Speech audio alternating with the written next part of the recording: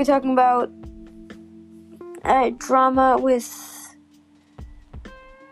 Adopt Me, which is still going on to this day. People still want Adopt Me taken down. Why? People think it crashes Roblox sometimes. That's one of the reasons. Another one is because it's a childish game and too young of a theme for Roblox. Online dating. Pets being too expensive. People just hating Adopt Me in general. Adopt Me isn't a game for most people. Lots of people don't like it. There's different opinions on it. People shouldn't judge one game that is themed for little kids to be too young. Or anything I talked about. I think Adopt Me is not the type of game for me, but it can be for many people. So don't judge a game if you don't like it. It's just a game. Play a different one. Literally, if you think Roblox is too young for you, don't play it. Play things like Just Cause 4, one of the best games to me. Or there's actually pretty mature games on Roblox. Phantom Forces, for example. That's all I can think of at the top of my head. I'm sorry. Roblox is for all ages and for people to express their creativity. Don't judge one game just because you don't like it.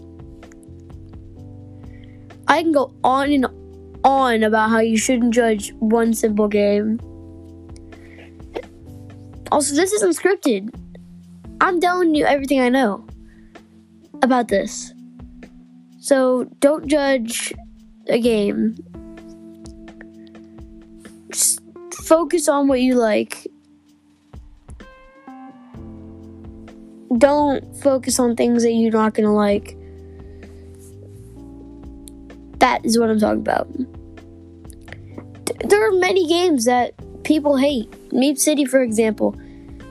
Meep City has a bunch of online daters, so people want to take it down when it's not the creator's fault. Don't go off yelling at what's his name? I can't think of it off the top of my head, but I remember it soon. Let me think.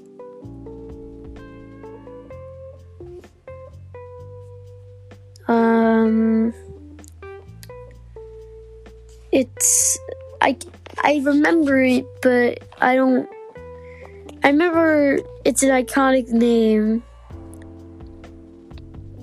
It's Alex Neutron, yeah. Don't go off yelling at Alex Neutron just because of something he can't control.